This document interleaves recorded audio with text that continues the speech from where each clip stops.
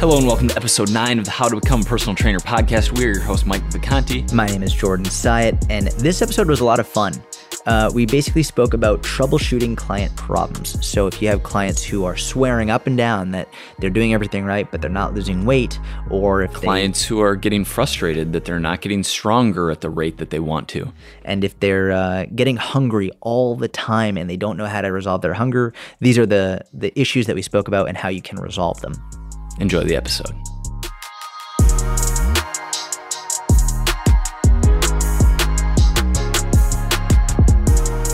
Hello, Jordan. Hello, Michael. Good morning. How are you? Feeling good. Just got back from jiu-jitsu. It was a good session. That one of the best that you've had. It might have been my best session thus far, which I was really excited about because 2 days ago I had arguably the worst session I've ever had. But that was coming off of at least a few days of not going, right? Yeah, because I was in Calgary. Mm-hmm. And so I took about 4 days off, which is the longest I've taken off in several months. So it's so crazy how quickly, when you're learning something new, the skill acquisition, it just goes away, but also comes back super fast. Yeah, which is reassuring. Yeah, exactly. And is it public knowledge that you have a competition on the horizon? Well, if it wasn't, it is now. Yeah, I said I was going to do a competition. I didn't make a big deal out of it. I think I'm going to start making a bigger push. It's called Tap Cancer Out. Mm-hmm. So it's like their cancer fundraising. So I want to try and contribute to that as much as I can. That's amazing. First competition, March 28th. And I'm excited, man. That's great. So what time did you wake up to get there this morning? 6:20. Alarm went off at 6:20. And then usually I wake up and I'm a little bit groggy, but I don't know if this is good for me or not, but the first thing I'll do is just open up my phone and turn the screen on as bright as possible, and it wakes me up immediately. Just a flood of blue light. Well, literally, because if I don't do that, it's so easy for me to stay groggy. But if I turn the brightness on the screen up and just sort of look at it, I get up immediately. It works. Yeah, it works really well. Especially when the sun, because I guess even in the summer, the sun wouldn't be up at 6:20, although don't quote me on that. But yeah, I don't think it is at all. But yeah, either way, it works. Wakes me up really quick. So how are you feeling? You're feeling good. I'm tired. We have not recorded a podcast right away in the morning, and I just woke up. Gary's in El Paso, so I had the day off of training him. So I was up late doing work, and now last here we night are. Podcast didn't happen. We planned the podcast. We were going to do the podcast last night, and then we were like too tired, so now we're doing it in the morning. We have a good one. I'm excited about this. Yeah, so am I. Troubleshooting client problems. So this podcast came to be basically because as we've been putting out more and more about coaching, we've been getting more and more questions, which we love, by the way. And if you have any, please post them in the reviews on iTunes just so we can know what to cover. But what we were thinking about covering in this episode is a number of the most common client problems you might face as a coach, and how you might be able to address them, not just from the planning perspective and from like the physiologically accurate way of doing it, but equally, if not more important, from the discussion aspect and from how to approach it and speak to your clients about it. Mm-hmm. You want to jump into an example? Yeah, I mean, I think we'll start off with probably the most common one. The most common one that if you're dealing with Gen Pop especially, it might not be the same thing with higher level athletes, but I think most coaches are really dealing with Gen Pop. Should I be the client?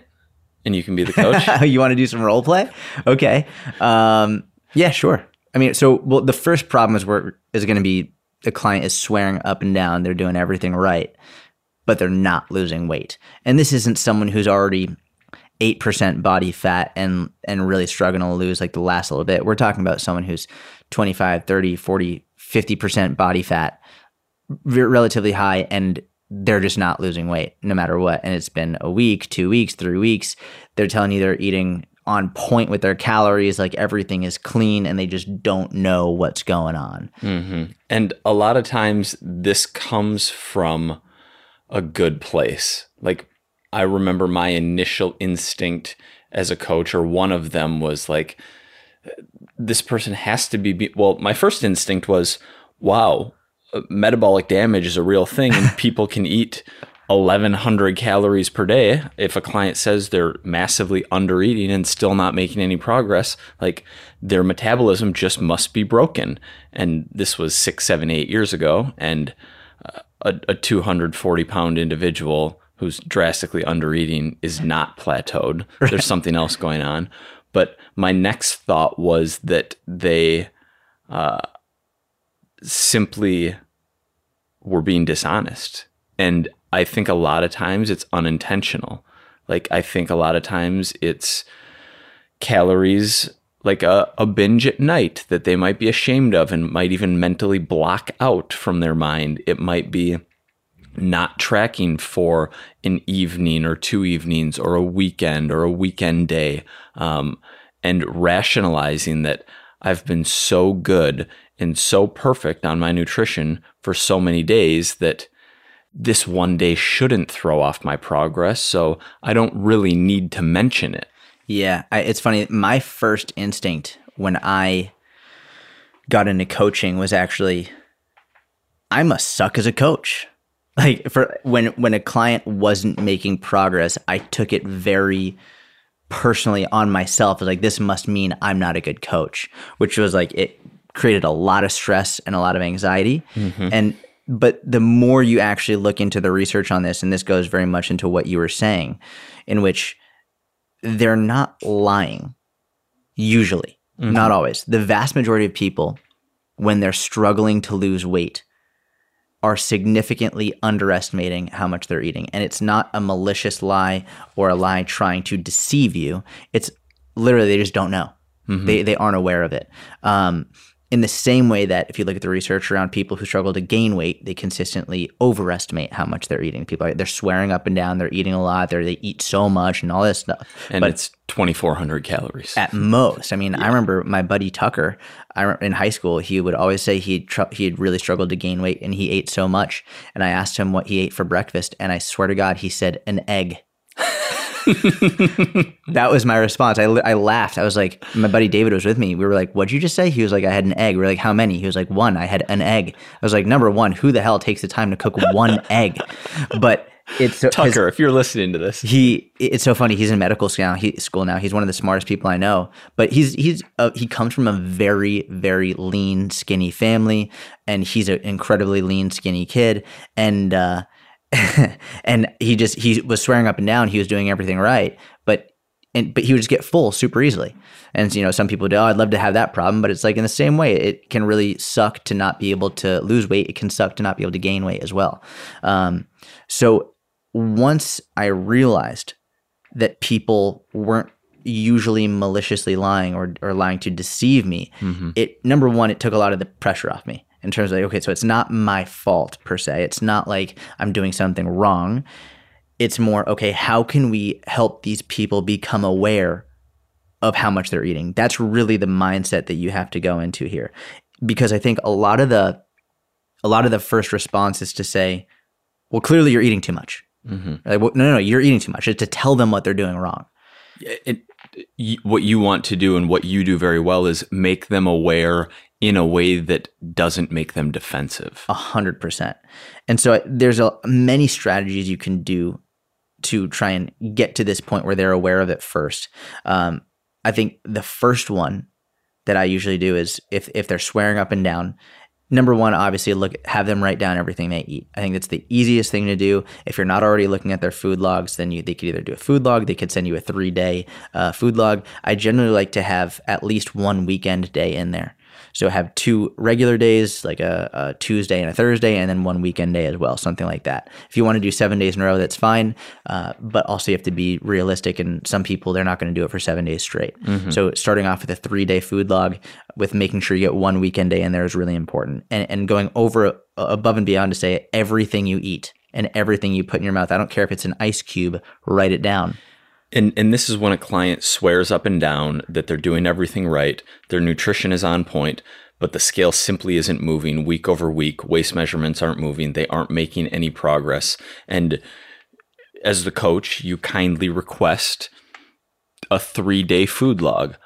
A lot of clients simply aren't going to send that log. Or I shouldn't say a lot, but a more than you would expect simply aren't going to send that food log, which leads to the answer Exactly. right there. Yep. But many will. And I would say before I even do the food log, I should have mentioned this first. There's a series of questions I'll ask. One of them being if they're getting frustrated with it, because sometimes people won't be even frustrated. They'll be like, "Oh no, I'm doing great," but you're looking at their progress and you want to say something, but you also if they're doing great, like where do you go from there?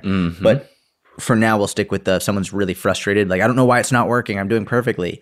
One of the first questions I'll ask is, "How's your hunger?"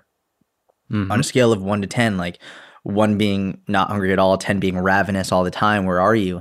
And a lot of the times they'll come back with, I'm really not that hungry. I'm like maybe a 3, but it's pretty standard. And that's the first telltale sign that they're not hitting their calories, that they're not in a deficit, because we all know with the calorie deficit comes some level of hunger, some increased level of hunger. And if they're not hungrier than usual, then it's a really good sign that they're eating more than they think they are. And so from there, then have them write down all their food.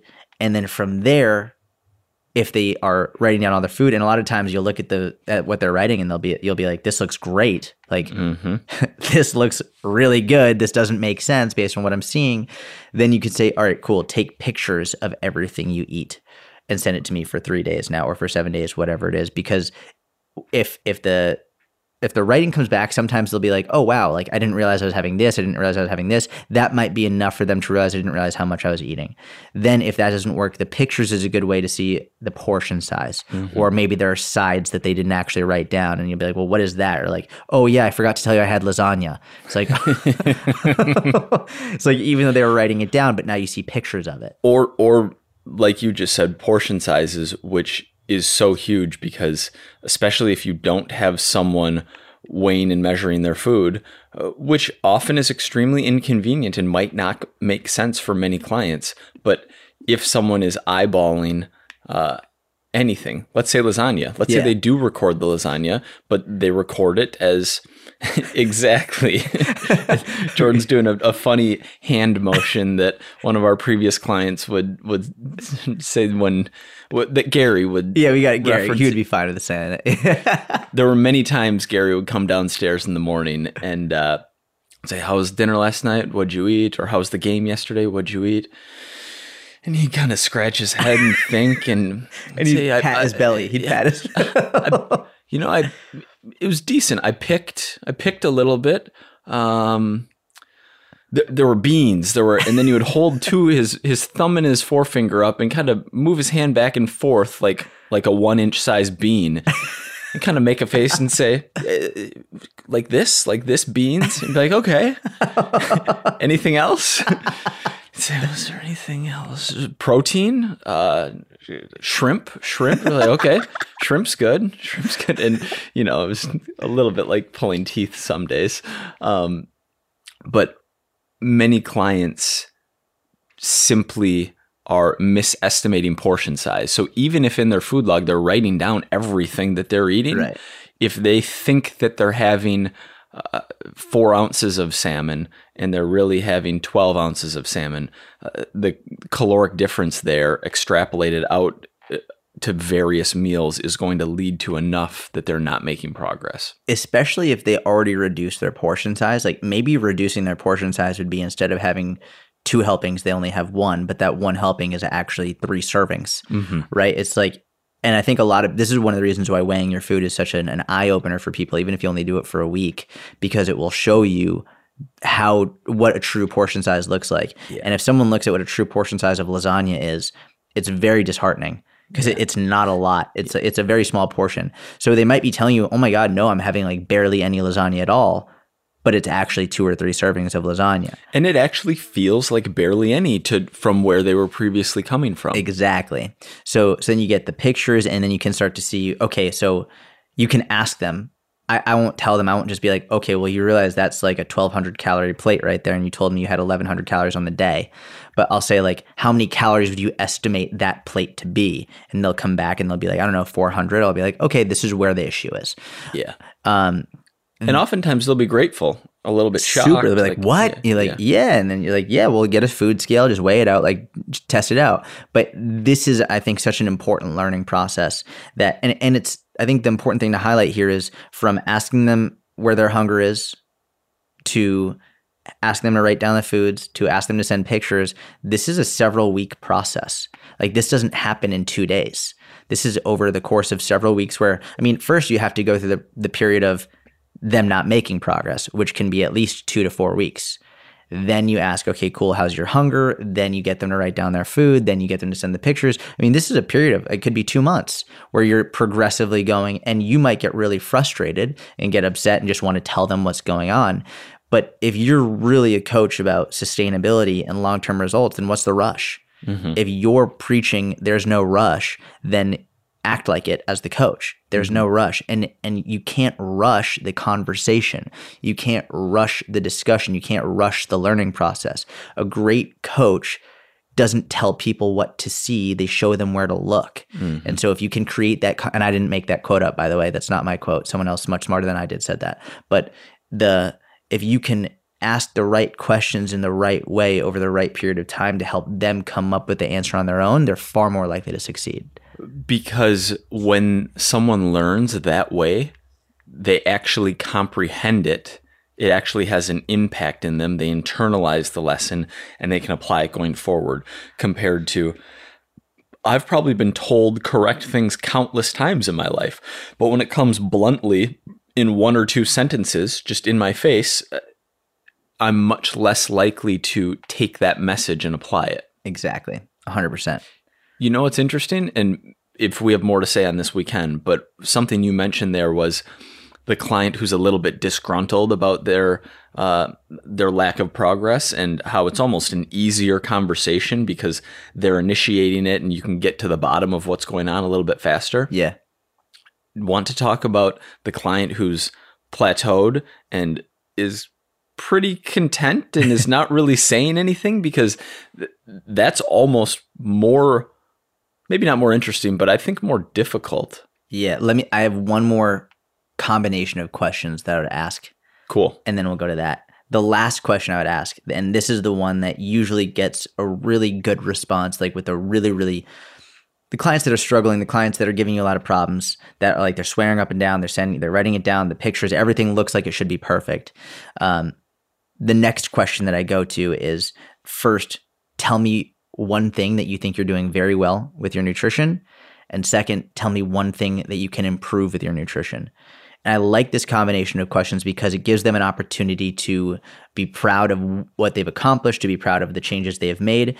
And through doing that, now they're also a little bit more open and can be a little bit more honest with it, where they might be able to actually improve.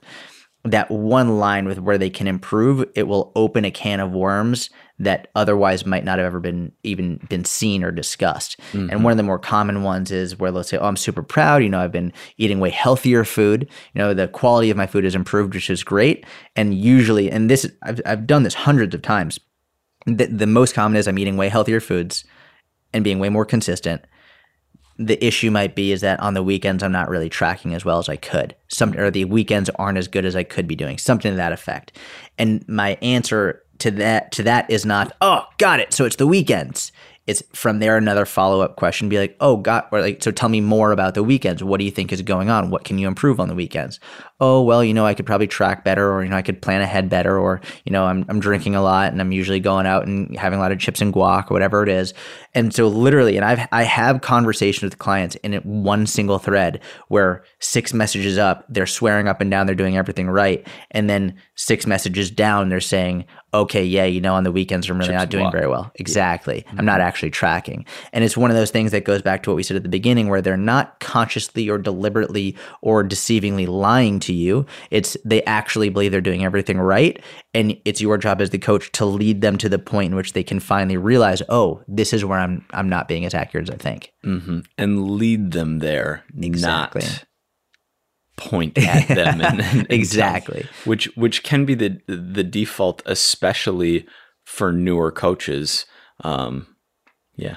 Do you want to talk about that client who is Basically with not making forward progress in some senses. I don't even know if I have anything to say about it other than It's tough. Yeah, it's from a coaching perspective, it's a weird place to be in, especially if it's a client that you've been working with for a longer period of time. Because on the one hand, this person's paying you money and you want to help them make the best possible progress based on where they are in their life, based on where they are in their training career, based on all of those factors. But on the other hand, like, I understand periods of not making progress because that's part of life. Yep. So I'll go months myself without maintenance is a win at times. And so it's tricky knowing exactly when to push and when to let someone coast, because you can't always be pushing. That just doesn't make sense. That's not how any kind of long-term progress is made. There's always going to be periods of relaxation. There's always going to be time you spend at maintenance calories. There's always going to be times where you deload or let off the gas with volume, and that can be based on a season in that person's life, or it can just be based on, okay, we've been going this hard for this long, we can't continue making this much progress.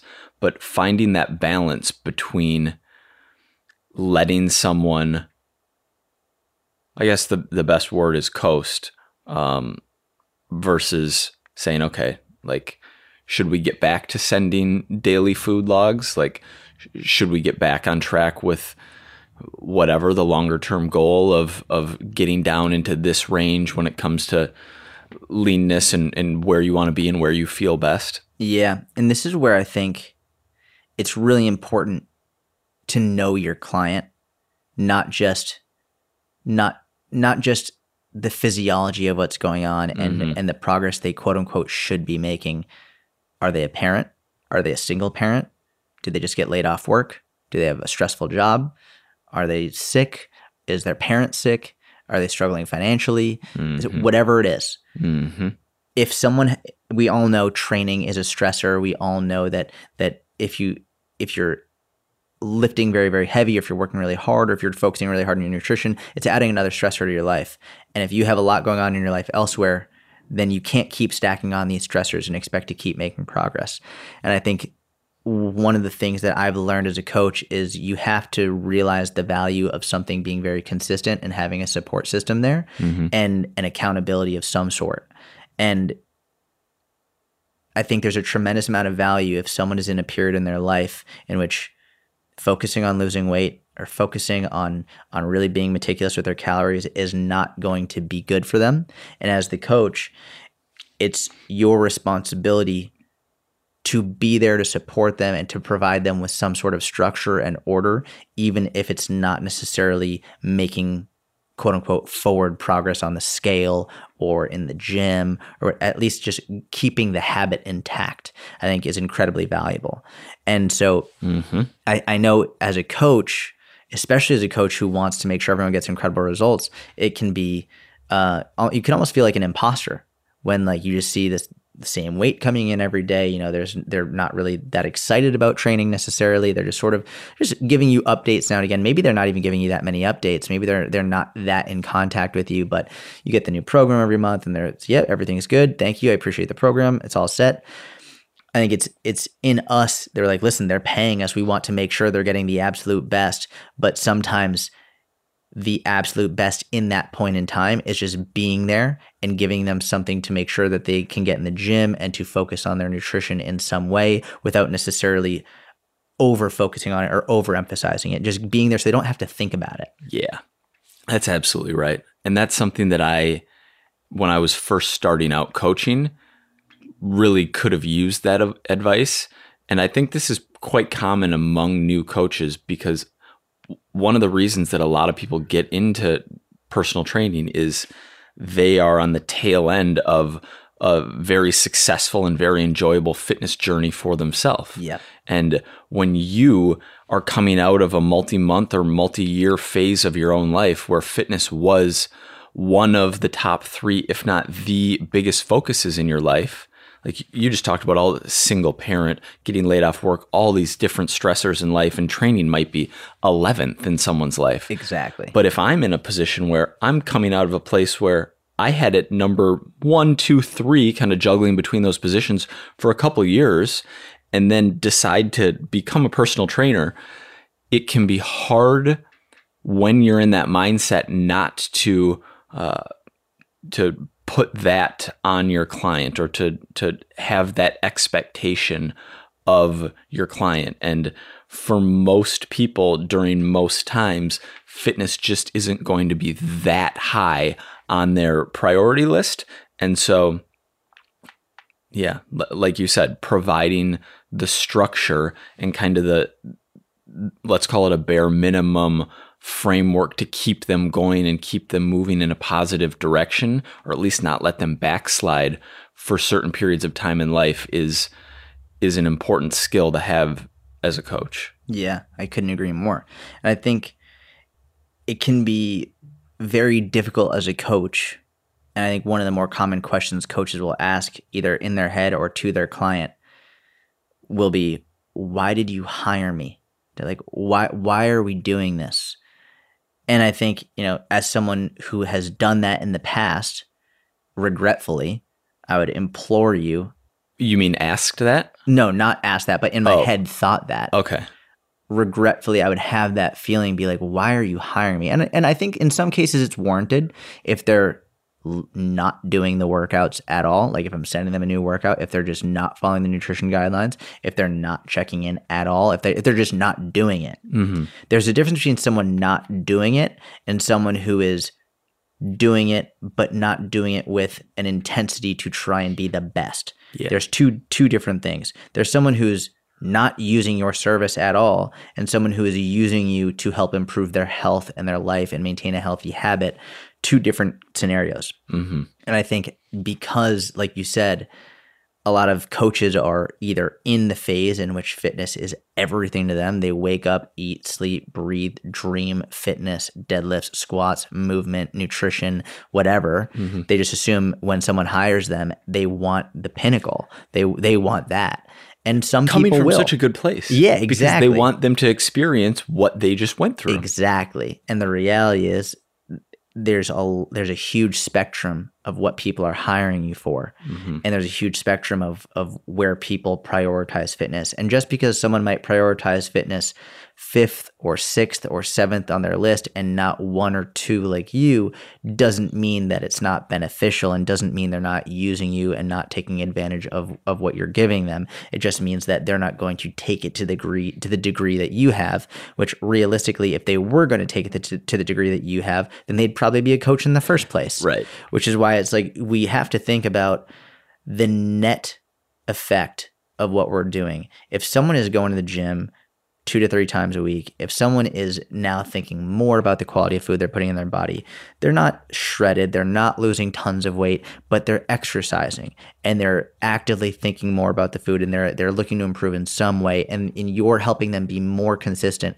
The net positive is infinitely greater than you being like, what are we doing here? Like, we should end this because you're not shredded and this has been 6 months. It's like, and this is a difficult place for a coach, but you really have to think, if you're not working with them, if you're not giving them their program, if you're not there for their accountability and for their support system, then who will be? Either someone who might not have as good as intent, or nobody at all, mm-hmm. which means like it's your job to be like, you know what? Me being here is better than not being here. And you're comparing kind of maintenance progress or keeping your head above water is the term that's coming to mind for me, to this elite pinnacle of fitness, like getting shredded, being in unbelievable shape, when the way you should be looking at it is what could or would happen to that client if you weren't there, keeping their head above water, getting some workouts in, keeping some semblance of a reasonable diet, versus letting it all go to hell and not working out at all and letting nutrition completely fall off. 100%. Yeah, it's interesting. What else do we have on our list of common client problems? How long is this so far? I think we're almost a half hour in. Okay, good. Do you want to talk about this is a less common one, but still relatively common, and I think very important to discuss. The common issue, which is a lot of clients will have when they say they're not getting stronger, like they're not making progress, and there are many forms of this. For example, and we have one on the board. We'll talk about that one in a second. I have another one that just popped in my mind, where, for example, someone will be like, I'm just not making progress on my bench press, for example. I'm just not getting stronger. And I'll be like, okay, well, how much did you bench press today? And usually it comes after a session which wasn't their favorite or wasn't their best, right? Where it was maybe less than the week before. And all my clients, I have them track their weights used and all this stuff. I'm like, okay, cool. So what'd you bench press today? And they'll tell me. And then what'd you bench press last week? And they'll tell me. And what'd you bench press the whole month before? And I'll look. I have all the numbers. And we'll look. And I'll be like, okay, so 3 weeks ago you hit a personal record. Today, you didn't hit that personal record. How often do you expect to be increasing your bench press or your squat or your deadlift? And they'll be like, I don't know, like do you expect it to go up every single session? And they're like, well, no. I'm like, okay, what about every 2 sessions? Like, no. I'm like, do you expect to be your strongest every single time you go in the gym? No. Okay, so it's like, this is pretty normal. And one of the ways I love to phrase it is, if you increased your bench press by 10 pounds every month, then at the end of the year, you'd have a bench press 120 pounds heavier. In 2 years, it'd be 240 pounds heavier. That's an insane bench press. Mm-hmm. Most people never bench press 240 pounds. Not to mention, like, if you're already benching, we'll call it 100 pounds. Yeah, they're not starting at zero. Right. If you're already benching 100 pounds, which is like a relative, I'd say that's a standard weight for men and women, 100 pounds. Like, most women can do that within several months to a year of training. You're going to be benching another 120 pounds on top of that, so 220 pounds. Like, no. I mean, most women never get to 220 pounds, and I'd actually say most men never get to 220 pounds. Yeah. Like, It's a lot of weight. Mm-hmm. And when you frame it that way, 10 pounds a month would add 120 pounds to your bench press. It's all of a sudden like, oh, okay, so if it's 10 pounds a month, and like that would be, if you added 5 pounds every month, that would be huge. But now that changes a huge perspective shift in terms of how much you can expect to gain every session, and which means that you're going to go in most sessions, you are not going to get stronger. Correct. I think the beginner phase of training can sort of set people up for disappointment, because when you go in, when you're a beginner, you're adding weight almost every time, like almost every week. And then after that, it's maybe every couple sessions. Then after that, maybe every month. And when it slows down, it's like, what's going on? But you're just not you're not gonna get that much stronger every time. And you have to frame it in a way that is sticky enough for them to understand, like, if you add 10 pounds a month, it's 120 pounds a year, and that's not gonna happen. Right. Yep. And setting that expectation is huge, and adjusting the expectation when they're beyond the beginner phase is huge, and giving your clients something else to focus on other than the amount of weight they are using, such as a double progression rep scheme. If they're lifting in the 8 to 10 rep range, getting all 3 sets in at 8 reps. And if they can use the same weight and get all 3 sets in at 9 reps, or even 1 or 2 of their sets in at 9 reps and the other set at 8 reps with the same weight, that's amazing progress.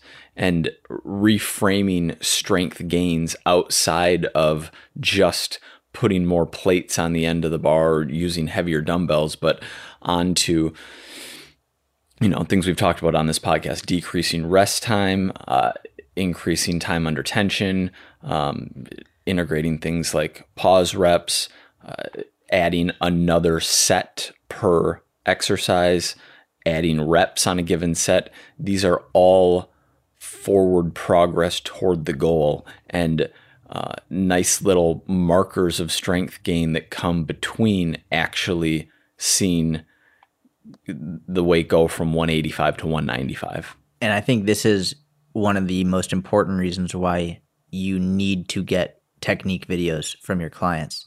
Because if your client is bench pressing 135 for 5, and then a month later or 2 months later, they're bench pressing 135 for 5, and they send you technique videos and they're upset that they haven't gotten stronger, but you can compare the first time doing 135 for 5 and they're dropping the bar on their sternum and it looks like they're going to go to the hospital versus now a month later, 2 months later, whatever, they're controlling it down. It's nice, it's easy. Like their technique is great. You make a side-by-side comparison. You say, are you kidding me? Look at this. Here you look like a flopping fish. Here you look like actually like a really strong lifter. And I think I can tell you that a shadow of a doubt, getting technique videos and also progress pictures, but technique videos and doing side-by-sides and sending them to clients does a couple things. Number one, they're shocked at how much they've improved and how much better their lifts look. Also, it makes them trust you and it makes them really happy that like you're with them and that, you know, you go back to a video they might have sent you 6 months, 8 months ago. You show them, look at how far you've come. They forgot they even took that video. They forgot they even sent that, but you still have that on file. It's super important to have those because it builds trust and it lets them know that they're not just a number on your list of clients, that you actually care about them and that you're monitoring their progress. And I think it's super important. Yeah, both of those points are amazing, especially the fact that you're a personal trainer. Like you are an expert or as close to expert in this field. You're very close to an expert in this field, we'll say. Your client isn't going to be able to pick out those nuanced forms of progress. And so showing them and shedding light on that for them is really going to be encouraging and help continue to keep high levels of motivation and keep a positive attitude in their training and in their outlook on their fitness journey, which is huge because without that, it can be easy to let it all fall by the wayside. On that note, and sort of switching gears a little bit, I would have clients send me progress pictures and they would look remarkably different and they'd be like, I don't see the difference. And I'd have a conniption. I'd be like, what do you mean this doesn't look different? Like, are you looking at the same person that I am? And you have to realize if you're looking at progress pictures on a consistent basis, you've spent time studying to see what certain body fat percentages look like. You have a trained eye in that. You know what to look for. You know what body parts to look at. You know what to compare them to. They might, and not to mention they're looking at themselves, so there's already a distorted view. Right. One of the things that I would do whenever I would send progress pictures is number one, I would absolutely get front view, side view, and back view. If you're only getting front view, you're screwing yourself and your client because sometimes you're not going to see a drastic difference front view. You will see it side view or back view depending on where they store their fat, depending on how they're built, whatever it is. One of my favorite things to do with people who would look at their pictures and not see a difference is I'd put them side by side. And for example, if their belly came out a certain amount far, then I would draw a line from their belly straight down all the way to the floor and show them how far their belly came out to the floor, and then do it with the newer picture straight down to, from the apex of their belly down to the floor or whatever it is. And you could see the distance is now significantly closer to their feet or whatever it is. You'd be like, oh my God, I never would have seen that if you didn't draw that picture. Yeah. It's like, it's huge. Super important. And you can't just, and the same thing that Mike was talking about with technique videos. Don't just show them their bench press from before and after and expect them to see what you see. Say like, look, here in the first one, your elbows are flared out. You barely even touch your chest, or you're dropping the bar with no control. Here, your elbows stay under the bar. You control it all the way down to your chest. You use a full range of motion. Your butt stays on the bench. Whatever it is, now you have a very good bench press. And they're looking at it like, I didn't know any of that. Or I knew it because you just said it and it all makes sense, but I didn't know enough to recite it myself, to pull those out on my own. Really important to understand. Yeah. Waist measurements are another one. Huge. Because especially with certain types of clients, the types of clients who have a propensity to recomp, a beginner, someone who has strength training experience but has recently taken time off and then gotten back into it with you, that person is likely to stay around the same scale weight depending on where you have calories, but that person has the capacity to build muscle and lose fat in the same few month window, and they might be nowhere near their expectation on how much weight they've lost, but their waist measurement is down 3 inches or 4 inches. And so having clients track that metric is something that has helped me shed light on the amount of progress someone is making, especially in situations where they're building muscle and losing fat. Yeah. The other common scenario in relation to not getting stronger with clients is, and this is just the most common one that I've heard, but there are many variants of it. Basically, a client will get very frustrated when they feel like they're not getting stronger, specifically with shoulders. I see this a lot, and lateral shoulder raises really piss people off. Where like, I've been using the 12s or the 15s for 6 months and I'm not getting any stronger. I'm like, I use the 15s. Yeah. I'm like, I always say, go look at professional bodybuilders or lifter videos online, what they're using for lateral shoulder raises.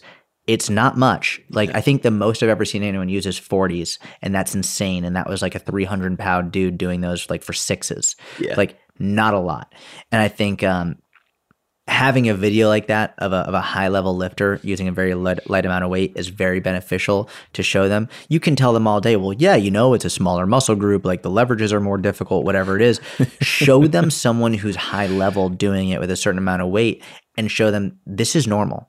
Like, you can explain the biomechanics all you want. You can explain how like the differences in muscle type and isolation exercises versus compound movement. Show them. That's the kind of thing that's going to be more interesting to you or me or another coach. But for a client, seeing Dorian Yates in his prime, a video of him doing lateral raises with 30s or whatever it is. Yeah. Exactly. Yeah. I think it's really important as a coach to remember most of your clients, not all of them, most of them don't give I was going to swear, but I'm trying not to cuss as much. Don't care as much. Interesting.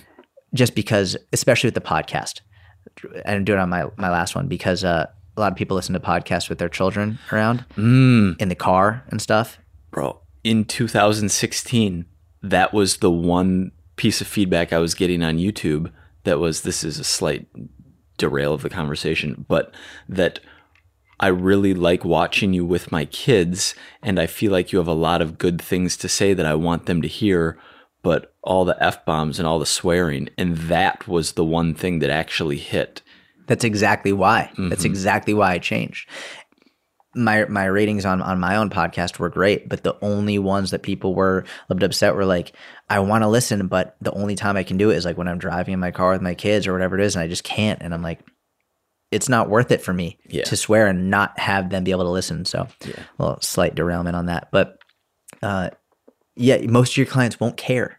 They won't care about the biomechanics. They won't care about the leverages. They won't care about isolation versus compound exercises. They won't care about the anterior pelvic tilt. They won't care about the book that you just read. They won't care. They just won't care. And why should they care? Right. It's like they're coming to you so that you can tell them what to do because they don't care enough to be able to do it or learn it on their own, or because they have other things in their life they care more about. Mm-hmm. It's like if you went to, I don't know, if you went on a boat cruise and the captain of the boat wanted to tell you about how all the boat is working and why it, like whatever it is, like, you're like, listen, I'm just trying to get across the river. That's all I care about. My accountant just came to mind and I was like, I don't care about changes in the tax code or what new law was written in. Like, I just want to save as much money as I can, please. That's it. It's like, I just want to lose weight and get stronger. And I don't want you to tell me about Shirley Sarman and upper cross syndrome. I don't care. So lateral raises. Do we have anything else to say on clients who are feeling like they're not progressing on strength? I think the biggest message that we can get across is to figure out a way to frame it in which that they can see it and figure out on their own logically that it doesn't make sense for them to be gaining an insane amount of strength hand over fist session after session. And it's important that we make the caveat that this is within reason, meaning if you have a client who is in a calorie surplus trying to gain strength and muscle and their bench press hasn't gone up in 6 months, that's a problem. Yeah. We're not saying that you should show them videos and kind of like skirt around the issue. We're talking about clients who have, for whatever reason, unrealistic expectations about the rate at which they should be gaining strength. That being said, maybe we should talk about another scenario in which they should have been getting stronger, but they're actually not. And I think some of the more common ones I see. So here's what I see. I see generally speaking, men tend to be more willing to sacrifice technique in order to be able to lift heavier, and women tend to be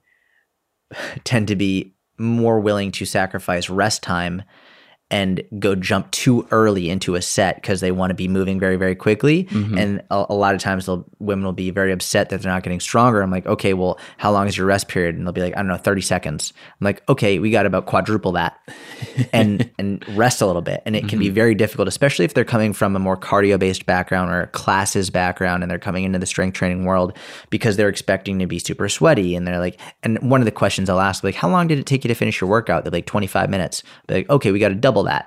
And it's like, I want you to slow it down, really focus on lifting heavier weight. One of my favorite sayings is, lifting weights isn't supposed to tickle. Like, it's supposed to be difficult. It's supposed to be hard. If you're not finishing your last 2 to 3 reps with a struggle, then you're not lifting heavy enough. You should be aiming to finish your sets where it's very, very difficult, where when the set is over, your heart is pounding. Like, you might not sweat. Some people sweat more than others. I sweat peeling an orange, but like that was a line from, what was his name? Kevin James. You know Kevin James? Yeah. That was from his stand-up. That was one of the funniest lines I ever heard. He was like, big guys don't need a reason to sweat. He's like, I sweat peeling an orange. But the sweating isn't necessarily an indicator of whether or not you're lifting hard. It can be, but your heart rate should be jacked up by the end of a heavy set. I think one of the more common questions or areas of concern or uncertainty from newer clients is this program isn't hard enough. It's like, the program can be as hard as you're willing to make it. You have to be willing to lift heavier weight. I think especially I've seen this more with women where they get nervous to lift heavier, whether it's because they think it's going to make them bulky or because they're scared of getting injured. And really, if this is, again, why videos are so important. Say, hey, send me a video of your goblet squat for 10 reps. And they're doing it with 20 pounds and like it's just breezy and there's no problem. It's like, cool, so go up to 50. And usually the response is like, 50? It's like, yeah, go up to 50. Like, I can't do that. Yeah, you can do it. And then the next response is you're like, oh my God, that was amazing. I loved that. It was so hard. I felt empowered. It's like, yeah, cool. And you can't really know that unless you can watch it. Because a lot of times, especially if you're using an RPE scale, and they've never used an RPE scale and they've never actually lifted before, they might say it's like a 7 or an 8 when in reality it was more like a 3 or a 4. Should we move to clients who are always hungry? Yeah, but not losing weight. But not losing weight. Yeah, you want to take that one? So there are going to be a lot of similarities to this issue to the first one that we discussed. But the biggest solution that stands out in my mind for a client who is not losing weight, is tracking their food, is on point, and is starving all of the time comes down to the timing and food choices that they're making, and more food choices than timing. There's some variability from person to person in what meal timing schedule works best for them, and you can play with different meal sizes and frequency. But for clients of mine that I've coached who are in a reasonable deficit, where not an extreme calorie deficit, they shouldn't be starving, but they are for whatever reason, is often a result of a lack of micronutrient dense, fiber dense food. They're just not eating enough fruits and vegetables or any. A lot of calorically dense foods. So getting carbs from candy or simple sugar, a lot of processed foods, a lot of like fast food, even if they're working it into their calories and their macronutrients. Just basically eating foods that are so much less satiating, and not because they feel like they're getting away with something or for any other reason than they don't know that eating more fruits and vegetables, more whole grains, more traditionally healthy foods is actually going to lead to them feeling more full and feeling better on the same number of calories. It's been a huge learning experience for me, I'd say, over the last 3 to 5 months. I don't know when I started doing it, but I put on my Instagram when someone was like, how do I not be so hungry all the time? I said, have one big ass salad every day. This was probably one of the most impactful things I've said as a coach, and that I've realized, because the number of people who've messaged me, like hundreds and thousands of people being like, oh my God, I can't tell you how much this has helped me. I'm so much more full now. And I'm like, it's literally just adding a bowl of vegetables to your day. That's all it is. And we've said forever, eat more fruits and vegetables, but it was the way that I said it that finally made it stick, where you could say, yeah, eat more fruits and vegetables. And people are like, yeah, I know. But when I say make one of your meals a salad, all of a sudden they're like, oh, okay. And just doing that has been tremendously beneficial. And people are like, I am so much more full now. And it's like, go figure, you're having a bowl of vegetables every day for lunch. That's a great lesson in marketing and in like thought and idea creation. Yeah. Right? Because everyone knows that they should eat more vegetables. Exactly. And many people might even have an idea as to why or what many of the benefits are. But by framing it the way that you did, and in like a made to stick kind of way, yep, has more of an impact. They think about it more. It's much more concrete. For example, everybody knows they should be exercising and walking more. I think the 10,000 steps a day has helped a lot of people walk more, because now they have a specific target to shoot for. I think some people, that 10,000 step number might be almost too intimidating. So one way to do it is like walk around your house 5 times a day, like the perimeter of your house 5 times. I don't know how many steps that'll be, but I guarantee it'll be more than if they didn't do any. Mm-hmm. And like that, just, I think one of the main keys to making things sticky is concreteness, like a very clear idea of exactly what they can do to improve. And if someone's struggling with hunger, number one is you can always ask. I think the best thing to ask is like, so you're always hungry, rather than being like, okay, well, looking at your food log, clearly like you're eating like an asshole, so here's what we can do. Right. Say, okay, so looking at your food log, what is one thing that you think you're doing very well, and what is one thing you think that you can do to improve? And I'm like, well, I'm having oatmeal for breakfast, and I never used to have oatmeal for breakfast. That's amazing. Awesome. What can you improve? Well, you know what? I'm having at least 2 glasses of wine every night, and that's taking up a significant number of calories. So maybe I could drop that to 1 glass of wine, or maybe I could drop that to 4 glasses per week or something like that. I love that. Great. Now you've just dropped by like 1,000 calories or whatever it is. So then they'll tell you some places they can improve. And usually they'll tell you something that they know in their gut they should be doing, but haven't done yet. And because they've come up with the idea on their own, now they're more likely to stick with it. And now you're there to hold them accountable. Mm-hmm. And from there, then you can also look at other things and you can progress. But again, just one thing at a time. You don't have to change everything, but just usually when they make that one change and they see the improvement and the result from it, then they'll want to make more changes from there. So I think whether it's having a big ass salad every day or whatever, or reducing their alcohol intake, or, I mean, one of my favorite things, I think this is one of my all-time favorite tips. I think Dan John said this in 2010, 2012, something like this. If you struggle to gain weight, have a protein shake after every meal. If you struggle to lose weight, have a protein shake before every meal. And I've loved that ever since. And it's a very simple way of basically being like, drink more before you eat, so you're full if you're trying to lose weight. And then here's some easy ways to get calories after you eat if you get full and you need to get more calories in. Super simple. Mm-hmm. And you could say, yeah, drink water before every meal.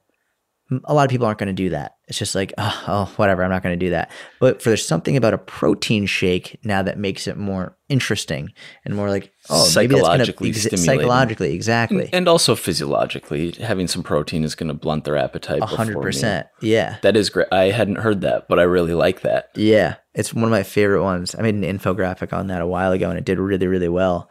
Just like, for fat loss, do this. For mass gain, do this. Some people got really mad at me being like, oh, really? Like, you just have to do that for fat loss? I'm like, no, it's not what I'm saying. It's just going to help with hunger.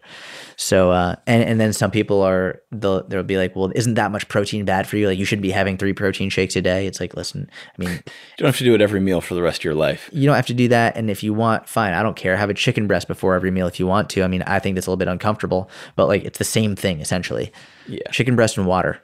before every meal. Good luck. Yeah. Enjoy. We're coming up on an hour. I think that was good. Yeah, I think we had a lot of good ideas in there. I enjoy talking about client communication and more of the applicable coaching stuff.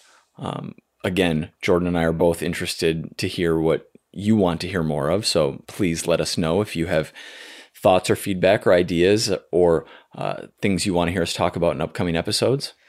Yeah, I don't know any. I mean, I don't listen to podcasts, but I don't know of any other podcasts that talk about this kind of stuff. So I love it. I'm having a lot of fun, and thank you so much to everyone who's left a review already. They really do help a lot. So if you haven't done that, it would mean a lot to us. A 5-star review would be incredible. If you hate the show, 1-star review would obviously suck, but tell your truth. And again, huge congratulations to everyone who has joined the mentorship. We're wicked excited to have you. We did the first live yesterday. The first challenge is well underway. You're more than welcome to join now if you'd like. The sale is over. It's $1,000 to join and then $99 a month after that. Cancel anytime you want. The link is in the show notes. And thank you so much. Have a great day, everyone. Bye-bye.